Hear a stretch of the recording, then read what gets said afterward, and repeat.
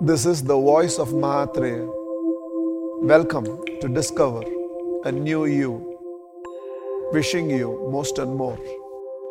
Why am I so hooked up to science when infinityism is basically supposed to be a path of faith? And science has never succeeded in explaining faith ever. And science will never succeed in explaining faith. If it's a path of faith, if it's a path of abundance, if it's a path of spiritual alignment, if it's a path transcendental of religious bondages, and if the basic roots is all spiritual, why am I so hooked up on science?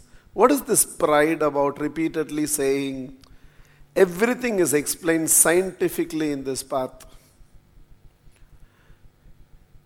The science of everything is explained.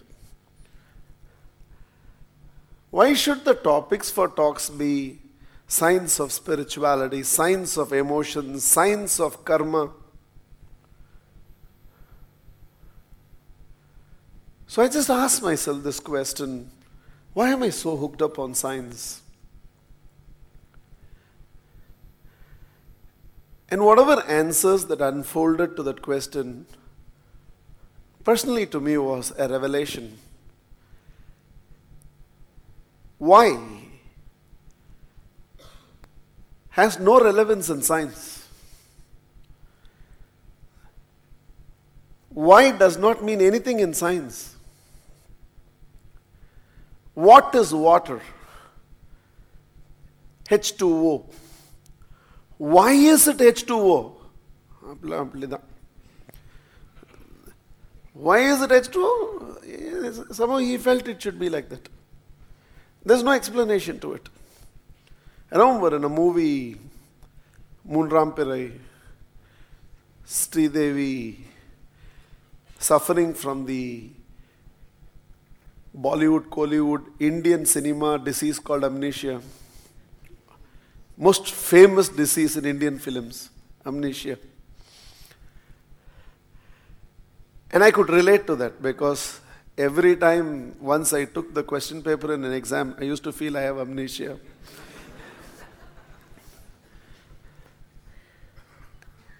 And with that underdeveloped intelligence, she would ask Kamala Hassan, once they get into Ooty, why is it so cold? And he used to say, because it's a hill station, altitude, height.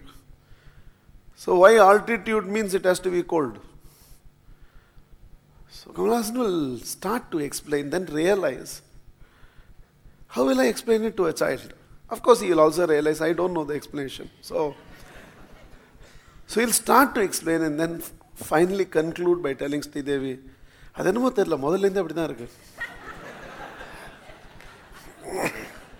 முதல்லேருந்து H2O water. There's no why. It basically says, I don't know why. From the beginning, hill station means it's cold. Let's leave it at that. There is no why. Lot of questions are there. Why would God be?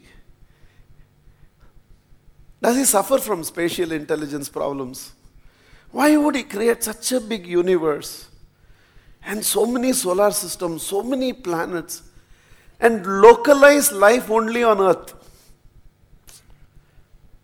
Just imagine if you could have life in the other planets. Why would we pay 16,000, 18,000 rupees per square feet? All of us can afford a bungalow. This whole real estate problem is too much population in one planet. Now, let it not be in all. Let's just shift to Jupiter. It's a little bigger. And we won't have so many. But this is how it is. Very inexplicable phenomenon that everything in existence is created in abundance. Usability is always in scarcity. 3/4 water can't be used. Simply to see the waves only you have to go and come. Only 1% of the entire water can be used for drinking. Why you would create? Just imagine that water is made drinking water. Triplicant won't have water problem. Imagine the curse of triplicant. Every day they have to see an ocean in front of them. But in tap only air will come, water will not come. Okay. So why would he create something like that? Research reveals Albert Einstein did not use more than 3% of his entire mental abilities. Albert Einstein. 97% of his mental abilities were never used. If Albert Einstein is 3%,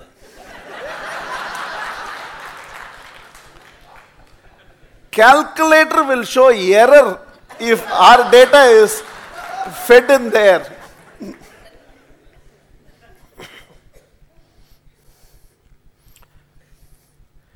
Why would you create so much intelligence in a human being and only 3% can be used? Why would you create such a big universe? But that's the design of life. Everything is created in abundance. Usability is always in scarcity. What can be explained? Why cannot be? Why would God do something? No, there's no explanation to it. Why gravity works the way it works? For what reason? So much we speak about energy conservation. Why is all these planets simply rotating around themselves and revolving around? For what? I can understand at least with Earth some purpose is there. So that we'll have summer, so that we'll have winter, daytime, nighttime, because we have life. So we are able to somehow put it. Why Jupiter, stupid thing, simply revolving around itself and going on? For what? What purpose will it serve? No, there are no answers to why. In fact, all your emotional disturbances in life is seeking an answer for why. Why should this happen to my father? Why should this happen to my family? I have done so much good. For me, why it should happen? Why at such an young age? Why he has come up in life? Okay. Why? This is all that I seek, and why God never reveals himself to me? And why to that useless fellow he keeps revealing? What can be explained? How can be explained? Where can be explained? When can be explained? Which can be explained? There is no explanation to why. The moment you use the word science of life, the first application of human intelligence to science of life is to understand the futility of why. Right from this question, why was I created as a girl, or why was I created? What makes a girl? The X and the Y's can be explained. What makes a boy can be explained. But why? There's no explanation. Why should there be death? Why should there be birth? Why should there be so many forms of life which is not even conscious of its own existence? A cockroach in its entire life does not know it's a cockroach. So why should it even have an existence? For what it is there? Why cannot be explained? So which means you are never going to be peaceful in life. Question, inquire, search, contemplate, analyze, apply your intelligence to comprehend everything about life, but do not waste your intelligence directing on why. There are no answers to the why. And even if there can be somebody who attempts to explain the why, there are no answers to the why that will satisfy you. In fact, the first step to spiritual evolution, because everything that is spiritual can manifest in you only if you are peaceful. You cannot experience the depth of love, either to life or in relationship or to God or on your own self if you are not peaceful. Love blossoms in peace.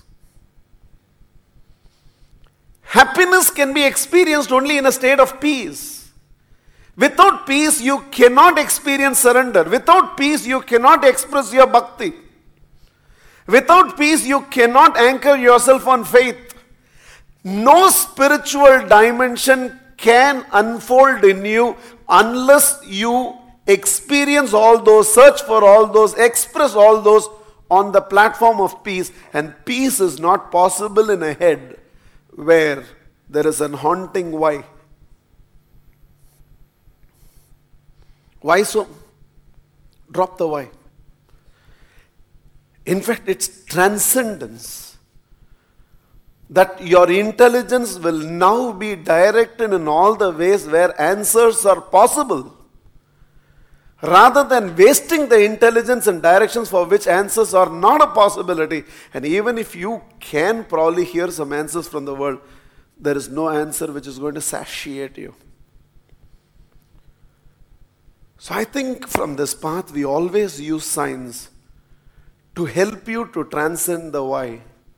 And thereby the resultant peace is created. That platform from which all other spiritual dimensions of yours can begin to manifest, not otherwise.